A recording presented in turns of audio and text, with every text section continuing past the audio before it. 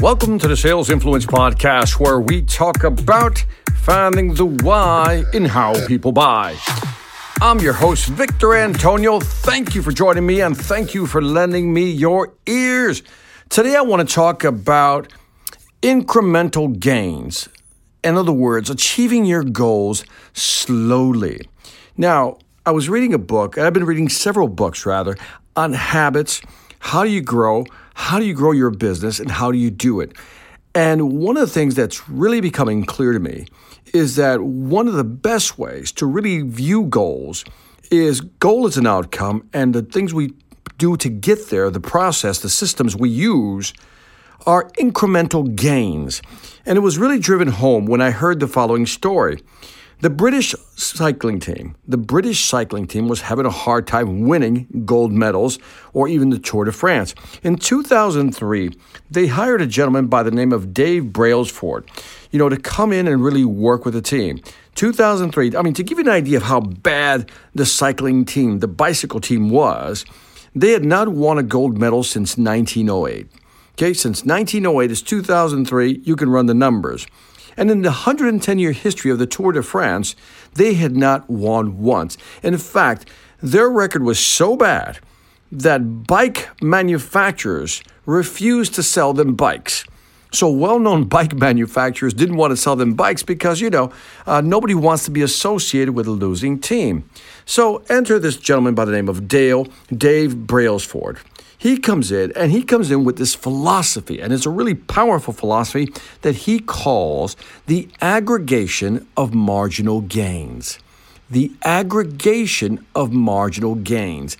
And basically it means, how do you find these small improvements, these small margins of improvement in all the things you do in order to achieve a goal? In other words, how can we improve on all the small things, and in the aggregate, in the sum, it'll add up to something. Said another way, if we can find a 1% improvement in everything that we do, these 1% will begin to add up, and that is the aggregate of marginal gains. So he started looking at the bicycling team and then said, where can we begin? And then he began to look at all the small things, everything that had to do with cycling. He began to look at and ask himself this question: where can we improve? In fact, the whole team began to think that way. Where can we improve? Even if it's a marginal improvement, where can we improve? And, they looked at things like redesigning the bike seat for comfort, right? So they redesigned the bike seat for comfort. They even looked at, shorts that were electrically heated so that the muscles will maintain a certain temperature in order to achieve high performance. They even used, sensors, during the workout to monitor performance to find out, again, what workouts were working, which ones weren't. They tested different fabrics, what was lighter, what was more aerodynamic. They even tested massage gels for faster muscle recovery. They even taught riders the appropriate way to wash their hands so they can reduce getting sick. Makes total sense. And this one blew my mind.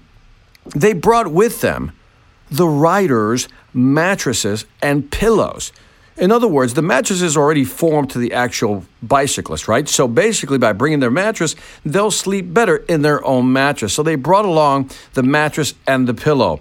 One scenario talked about how they painted the floor of the truck white, where they carry all the bikes. Like that, they could identify if there was any dust in the truck that would actually affect or hinder the bike's performance. You start to get the idea. They even rubbed alcohol on the tires so the tires can have better grip. All these little things were achieving marginal gains. But in the aggregate, summed up all together, it began to make a difference. So in 2003, Dave Brailsford comes in, and guess what? By 2008, when they went to the Olympics, they had won 60% of the Olympic gold medals in road and track. So now they were winning in the Olympics, but it gets better. In 2012, Bradley Wiggins, now Sir Bradley Wiggins, was the first British cyclist to win the Tour de France. So again, Dave comes in 2003, Dave Brailsford, and in 2012, they win the first Tour de France. And in between that, they were winning gold medals like crazy. But not only did they win the Tour de France in 2012, they won it in 2013, they did it in 2014, they did it win in 2015, they won in 2016, they won in 2017. In 6 years, they won 5 Tour de France, and in that same period, they won 66 gold medals. Now think about this for a second. All this because of little improvements in their process. Now, how does this apply to you? Think about sales, or even think about management and leadership. But more specifically, let's talk about sales. How can you begin to improve a little bit every day? Let's look at cold calling. Maybe you can look at cold calling and says, where can I improve in cold calling? Maybe I need to use some new technology. Maybe I need to eliminate something. Maybe I need to change the script. Maybe I need to do something different, call at a different time, call a different day during the week. Whatever it may be, what little things can we begin doing in cold calling that will give us that aggregate of marginal gain? And then let's look at our presentations.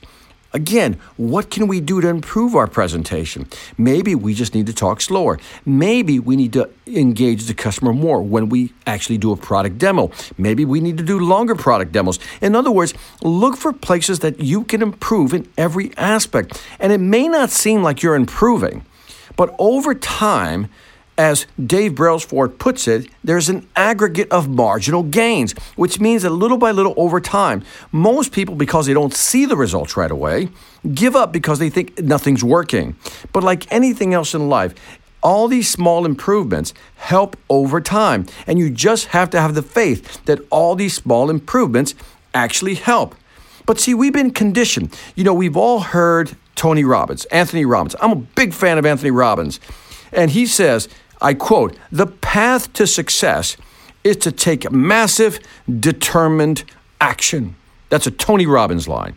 The path to success is to take massive, determined action. And when I first heard that statement, I'm like, yes, take massive action.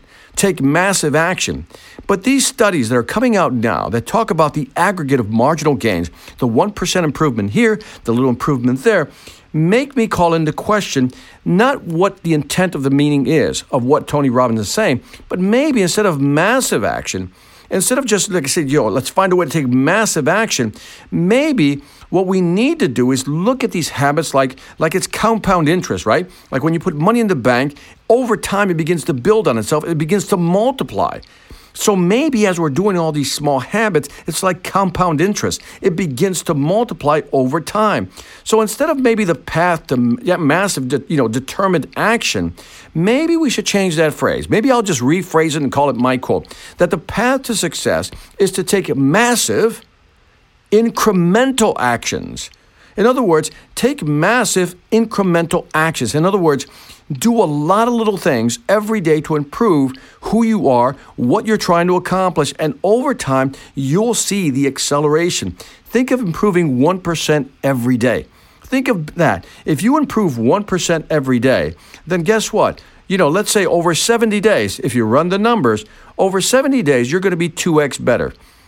If you just run the numbers, you'll have to believe me, but you'll be 2x better because, again, the 1% improvement happens over time.